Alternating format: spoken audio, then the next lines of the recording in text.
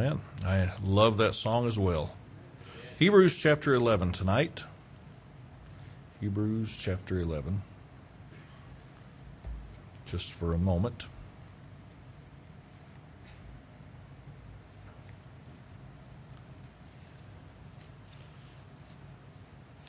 Let's have a word of prayer.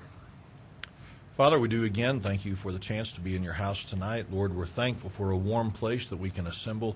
Thank you, Lord, for the provision that you've made for us that makes it possible. Thank you for your word. I pray that you'd use it now to speak to our hearts, that it would be something that we would make the effort to apply to our lives personally. And I pray these things now in Jesus' name. Amen.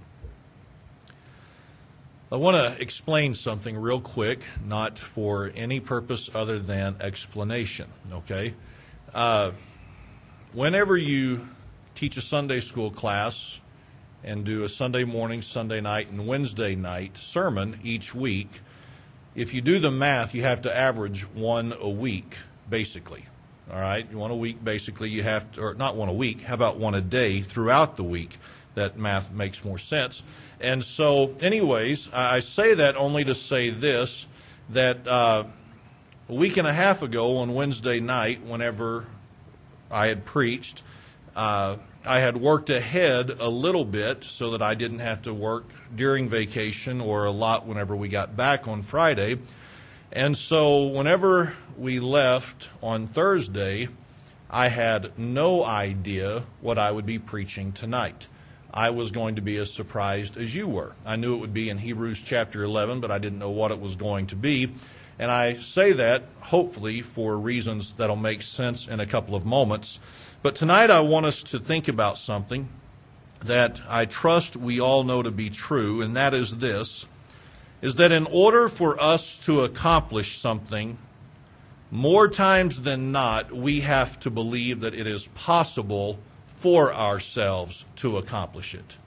Would you agree? I mean, if I were for myself this evening going to decide to have a change in career and I wanted to do something different with my life, and I said to myself, you know what, I want to become a doctor. Well, in order for me to become a doctor, I have to believe that it is possible for me to go back to school, take all the classes, pass all the tests, and actually become a doctor one day. If I don't believe it is possible, it'll probably never happen.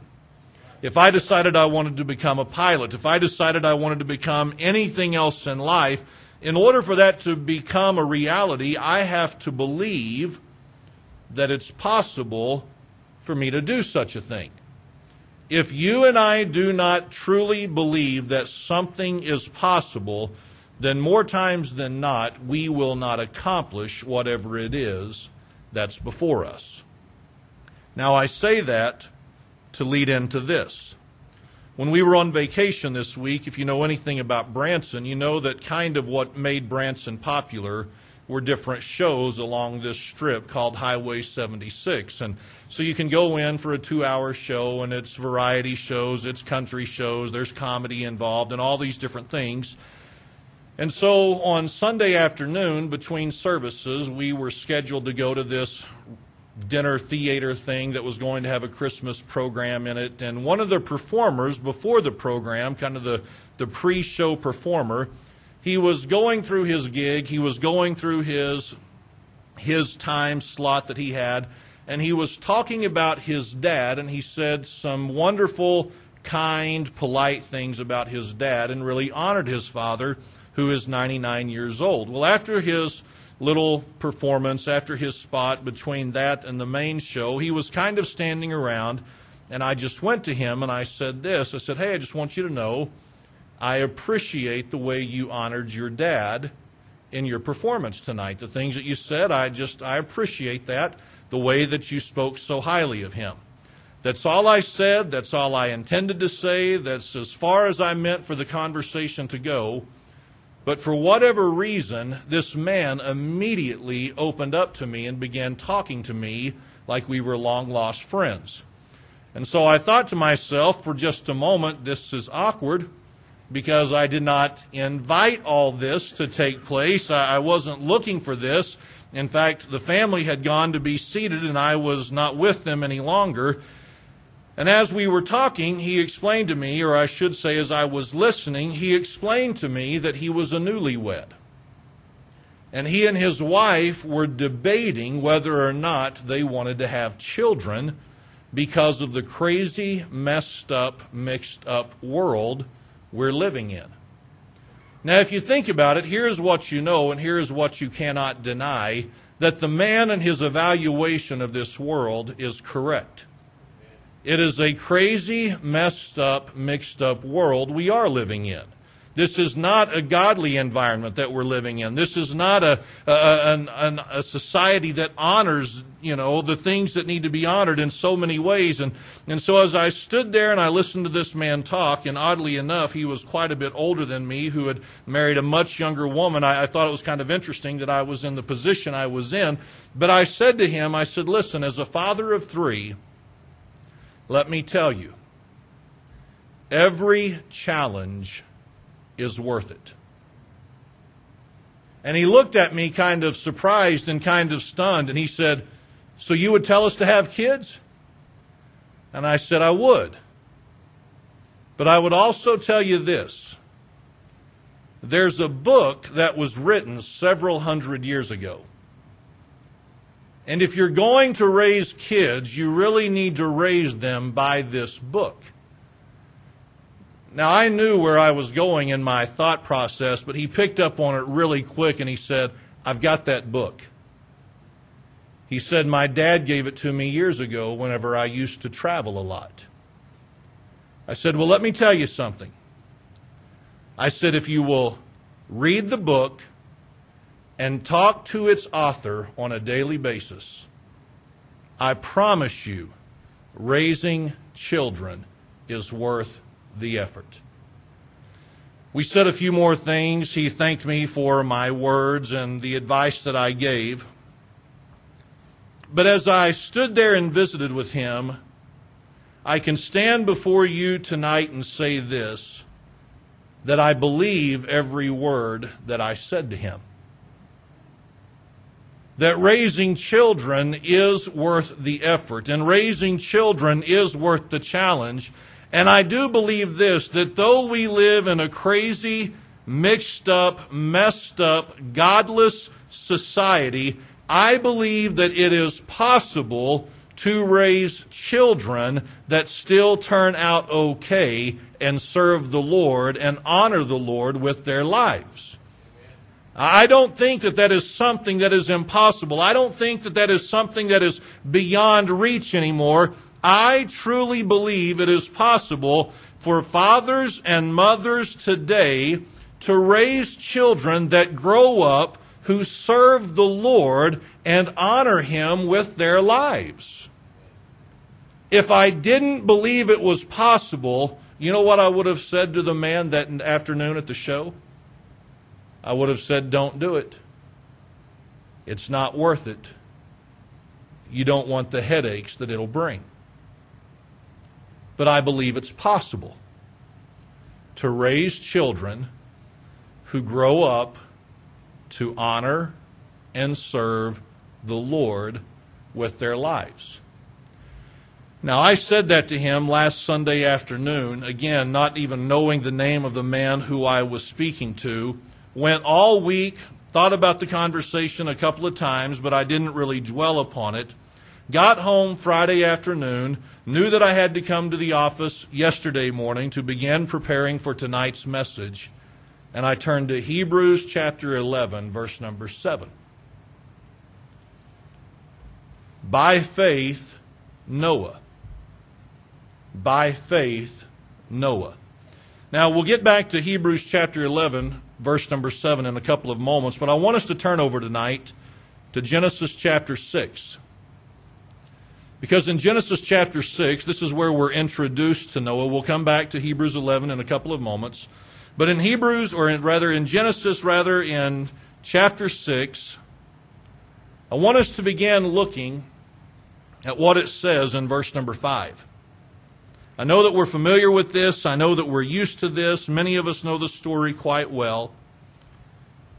But it says in verse number 5, "And God saw that the wickedness of man was great in the earth, and that every imagination of the thoughts of his heart was only evil continually."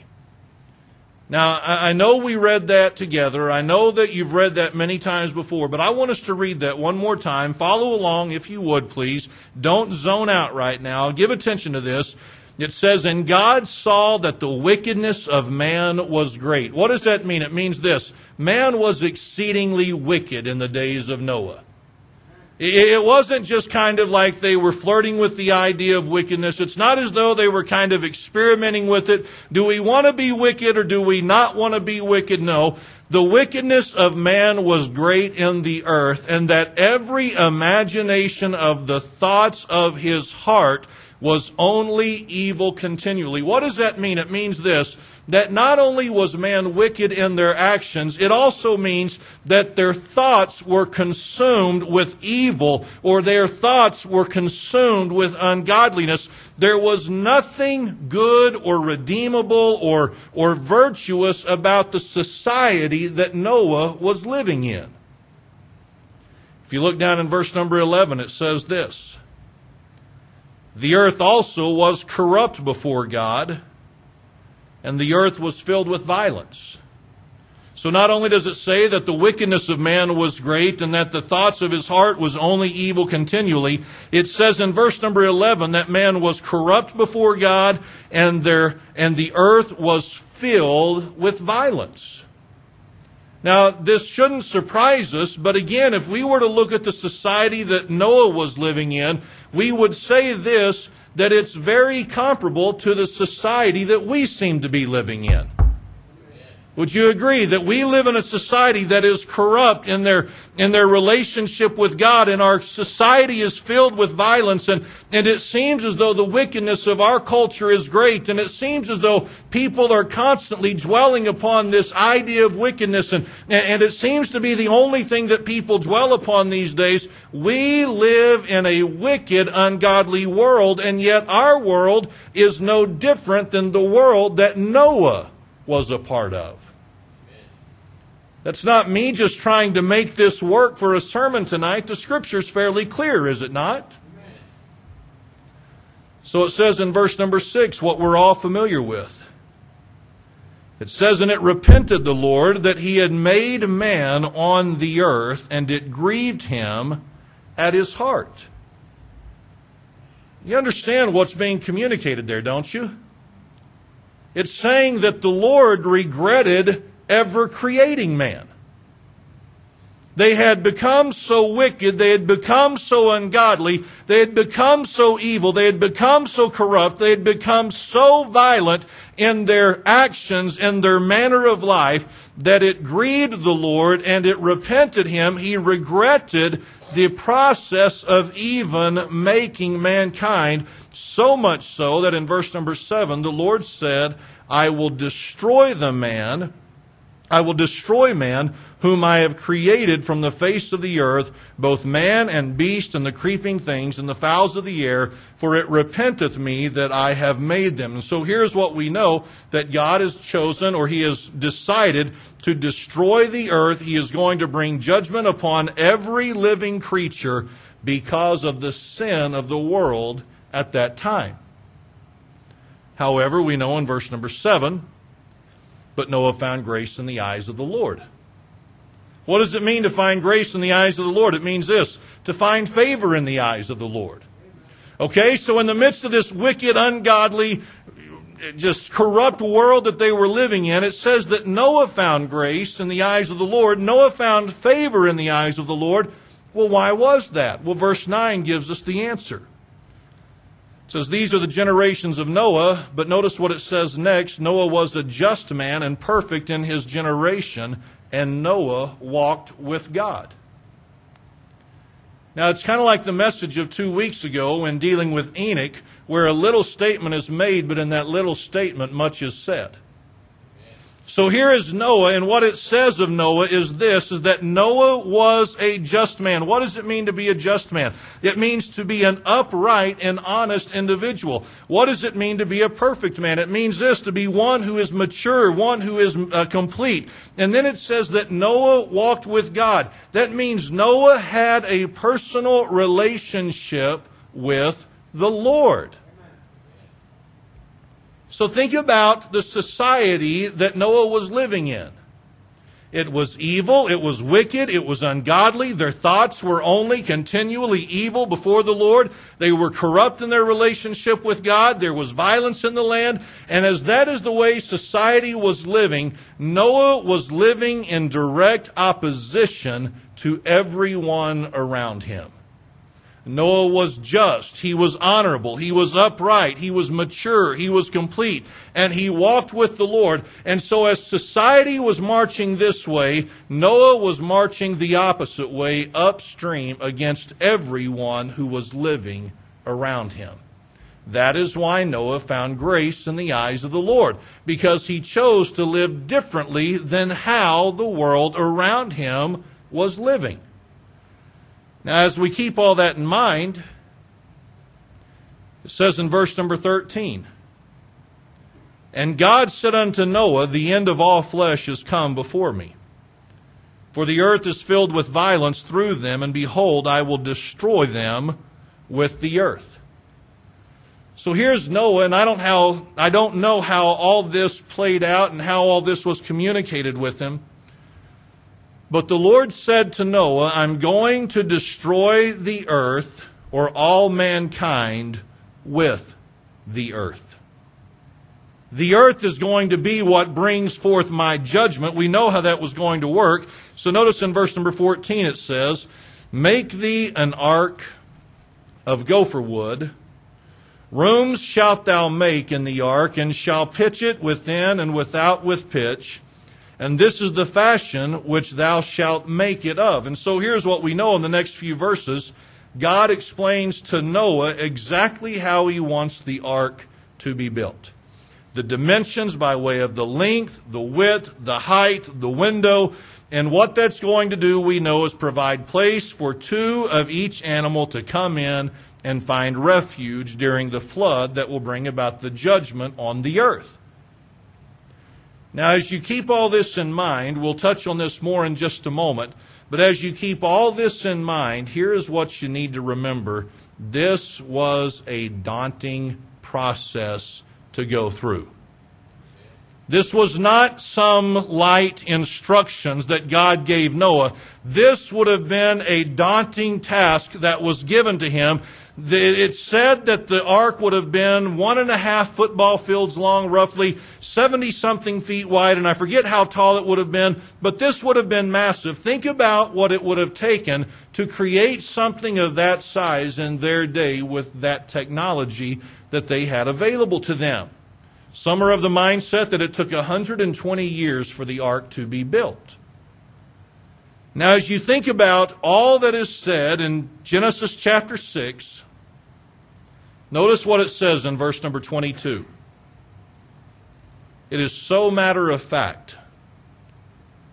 Thus did Noah, according to all that God commanded him, so did he. God said, use gopher wood. Noah said, okay, I'll use gopher wood. God said, pitch it within and pitch it without. Okay, that's what I'll do. I want it to be this tall, I want it to be this long, I want it to be this wide, and that's exactly what Noah did. He built it exactly the way God told him to do it. Now, this is interesting, okay? And again, if the time frame is correct, if the scholars are right in their math and all that they say, if it took 120 years for it to build, it's interesting what Peter said of Noah in his second letter. Peter described Noah as a preacher of righteousness. You know what that means? It means that in the process of building this ark, however many years it would have taken, do you know what Noah was doing? He was preaching righteousness to an ungodly society that he was living in. So as men were corrupt, as men were violent, as men were wicked, as men were ungodly, I don't know how Noah did it. I don't know how Noah went through the process of it. But as he was building the ark, as he was trying to do what God told him to do, at the same time he was trying to preach a message of warning and a message of righteousness to the people that were around him. I can promise you, that is not an easy task. To stand and preach before people is never an easy thing, especially when the people are completely unresponsive to the message that is being preached. If you don't believe it, preach to an unresponsive group of people. That would be us sometimes. Okay? So what I'm saying is, I cannot imagine what it would have been like to go through this process week after week, month after month, year after year, trying to preach righteousness, knowing that you are going in a direction that the world is not going in. The people are completely unresponsive. You're seeing no results whatsoever. And yet Noah simply did all that God commanded him. He just did it, what he was told to do. So as you think about all that, go back to Hebrews chapter 11 for a few moments.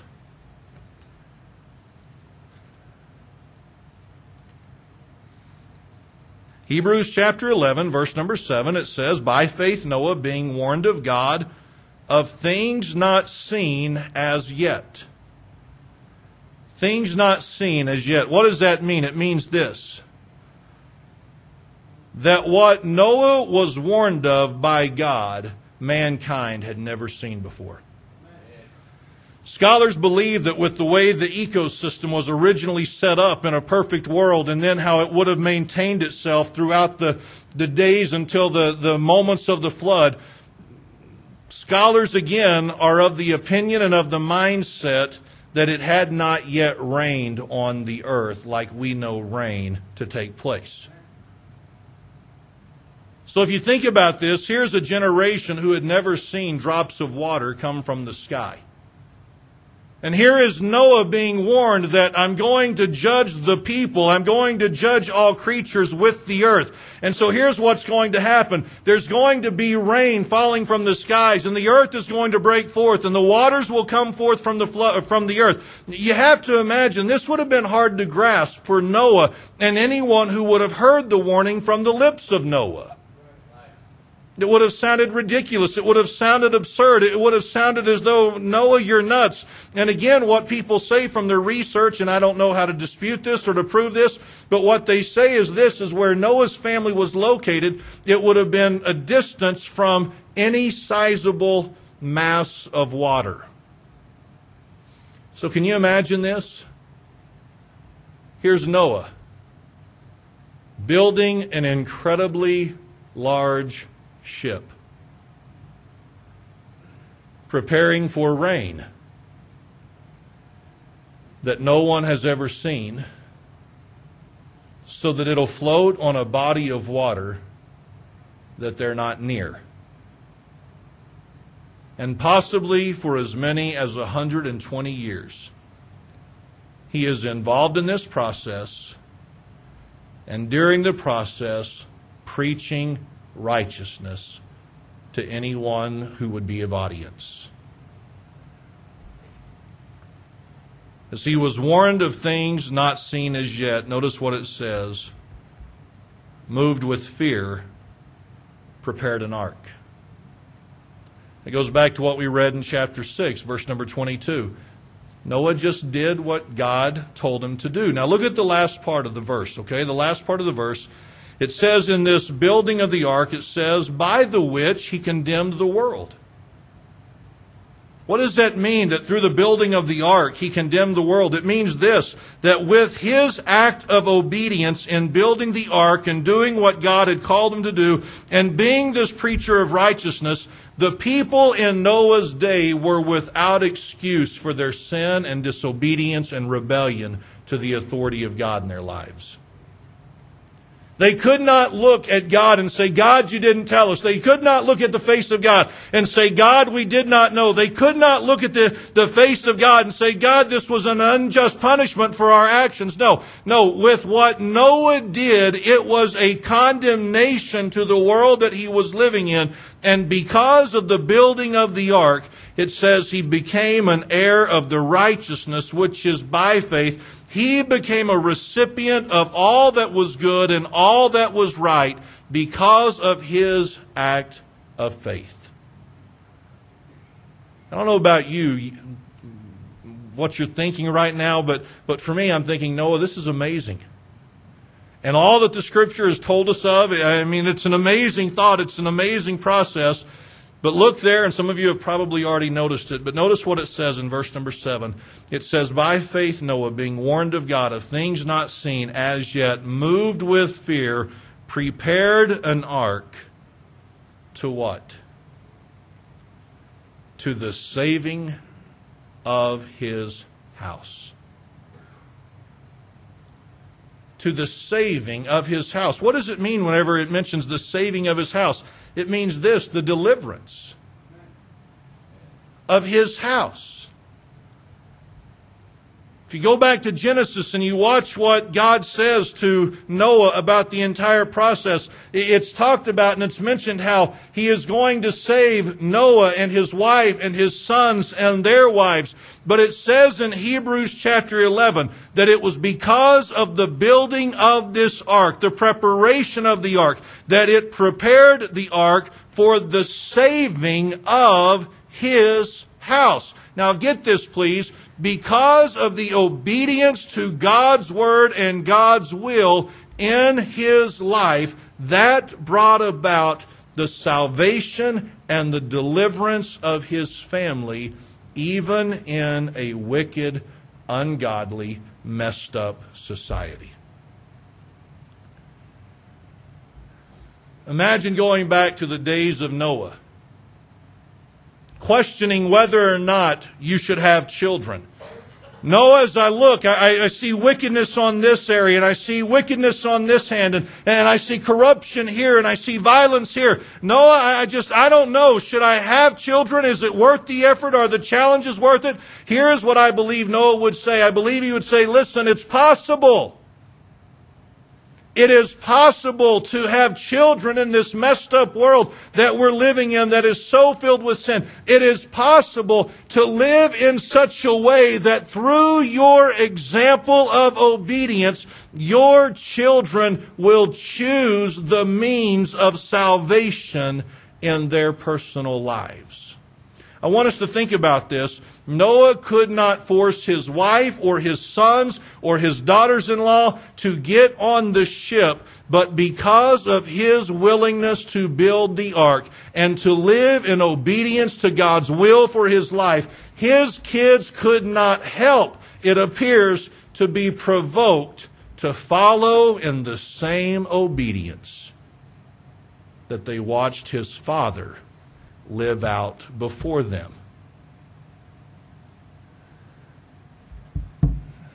Does that strike home with us? It ought to strike home with us. Because what that tells me and what that should tell you is this. In this crazy world we live in, if we will walk in obedience, if we will live in obedience to God's word, it will provoke and it will stir within our children to follow in the same steps of obedience to God that they have witnessed in our lives.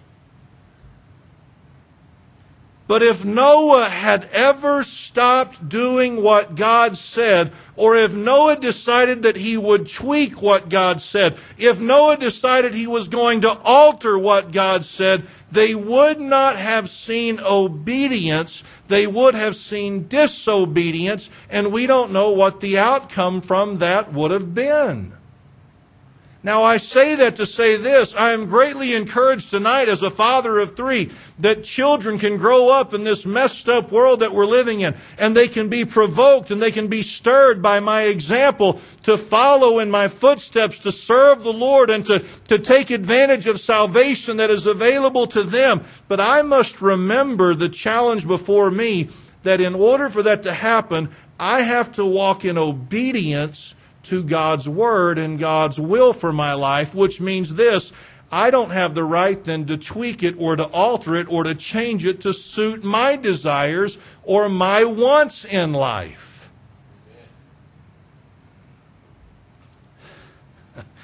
And I think that's where we as parents who are still in the process of raising kids, I think that's where we get tripped up sometimes.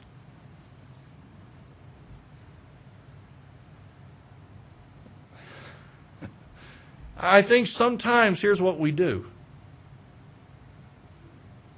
We look at the Word of God and it's a little straight. Straighter than we like. It's a little demanding, maybe more demanding than what we like. It's not as permissive as maybe we'd like it to be. And so we begin to alter and we begin to adjust things according to our liking. Friends, we can't do that and then expect our kids to see our example and for it to stir them and provoke them to want to follow in this same life of obedience and salvation. Do we understand this? And I know Susie and I were talking about this the other day, but I think what has happened even in our own ranks with well-intentioned people, sometimes it's not that things are not loose enough for us and things are not straight enough for us. I think sometimes we are guilty of making much of things that are not meant to be made much of in our spiritual lives, and as a result, we can do as much damage by taking it too far the other direction as we do when we make things too permissive in the lives of our children. I think far too many times what the tendency of mankind has been is to try to alter God's Word to fit our lives rather than to alter our lives to fit God's Word. And then many times parents are left wondering, what happened? What happened is this: we didn't take what God said and just do it. We took what God said, made it fit what we wanted it to say, and then questioned why our kids didn't respond better. And if you don't believe that, just listen to the way people talk. Well, I don't know why my kids have turned out this way. I don't know what's happened. And all you've got to do is just say, look at the example you gave them. Look at the lifestyle that was put before them. Now, this evening you may sit here and you may say, well, Brother Kyle, you're a little late to the party on this one. Don't you know that most of us are past the point of raising children? Yes, I get it, but I find that even in this, there is still encouragement in this passage for every one of us, because here is what I know just by listening and giving attention to other people's testimonies. So many people have been saved not because of the testimony of their parents, but because of the testimony of their grandparents. Think about it. How many times have we heard somebody say something like this? It was because of my grandmother that I got saved. It was because of my grandparents that I got saved. How many times have people said, listen, if you knew the home that I grew up in, if you knew the situation that I was exposed to as a kid, you would know that my parents were not the ones responsible for me coming to know Christ, for me seeing my need of salvation, but because of the testimony of my grandparents. That's why I said this morning, if you're a parent, you're a grandparent, or you've known one, you need to hear tonight's message, because I want us to know this. Listen, please. I want us to know that we have great influence in the lives of our kids and our grandkids, but it only comes when we walk in obedience to God's will for our lives. But you may be looking at your grandkids thinking, I don't know what to do. I don't know I don't know how to combat what they're seeing at home. I don't know. I don't know how to have any impact on that. Listen, you live it in front of them, and you have no idea what kind of impact it can have on their lives. But boy, do we need this reminder. It's not just being the preacher of righteousness. It's being the liver, the doer, the accomplisher of righteousness. Can I be honest and tell us what you already know, and that is this? Many times we like to tell people what to do, we just don't like to live it out in front of them. So as a parent, what are we many times guilty of? We want to tell them, hey, don't do that, quit this, stop that, do this, do that, don't talk to me that way, whatever it may be. And then we go out and we do the very thing that we told them not to do. Well, friends, being a preacher of righteousness without being the doer of righteousness and living the righteousness, with just preaching it, we don't stand a chance, because the kids will see the hypocrisy of it in a heartbeat, and they're not going to be impressed with what we're preaching. And grandparents, I want to say to you this evening, those of you who are past this process, I want to say it is wonderful the impact that you can have on your grandkids, even though it may be limited at times. But in order for you to have that impact, it's not just enough for you to tell your grandkids how to live, to tell your grandkids what's important and what ought to be priority in their lives. They have to see it in you, or what you preach means nothing.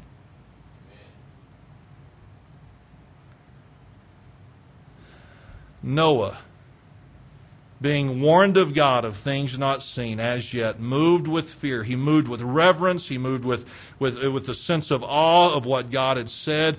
And he prepared an ark to the saving of his house. I mean it more than you know tonight. I want this message to be encouraging to every one of us, because I want us to leave here tonight reminded and reinforced in our thoughts. It is possible to raise children who serve the Lord no matter how wicked of a society we live in. I want us as grandparents tonight to leave here and say this to ourselves and truly believe it to be possible. My grandkids may not be getting the best example at home, but it is possible for them to see my example and to adopt it for their lives and to adapt it for themselves and to take it upon themselves and be saved. I want you as grandparents to be encouraged that it is possible for your grandkids to serve the Lord. I want us to leave here tonight encouraged. I do.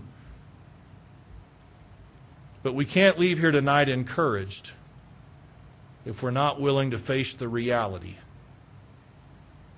that we have to live it and not just preach it. We have to live it and not just talk about it. Every one of us knows talk is cheap. Anyone can talk it up big. Find the person who lives it. Those are the rare exceptions to the scenario. Every dad and mom in here tonight still involved in the process, like myself, be encouraged. You can see your family saved. Period. End of discussion. If you'll live it in front of them. If you don't, you have no guarantee whatsoever. But if you do live it, it'll provoke and it'll stir within them the desire to follow your example of obedience. And grandparent, leave encouraged tonight. It's possible. But if you don't live it in front of them, for lack of better words, the chances goes way, way down. Because not only are they not seeing it with their parents, they're now not seeing a consistent picture of it in your life. And if they don't see it from those two generations of people, I can promise you this generation of people in our world today will influence them.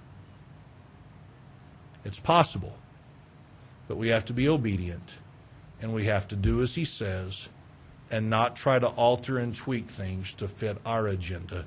We must yield to His agenda. Meditate on that tonight. When you get discouraged raising kids, when you get discouraged looking at your grandkids, meditate on this truth. No, it's possible. If you don't think it's possible, you might as well give up right now. Believe that it is possible, because the testimony of Noah is this: even in a godless society, your family can be saved. Let's all stand tonight and bow our heads for prayer.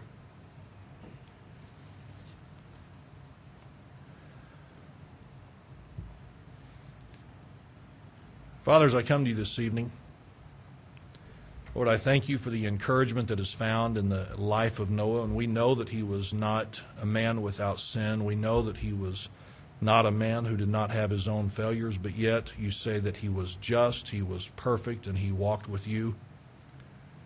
Lord, you said of Noah that he simply did what you told him to do. And what a difference that made on the life of his family.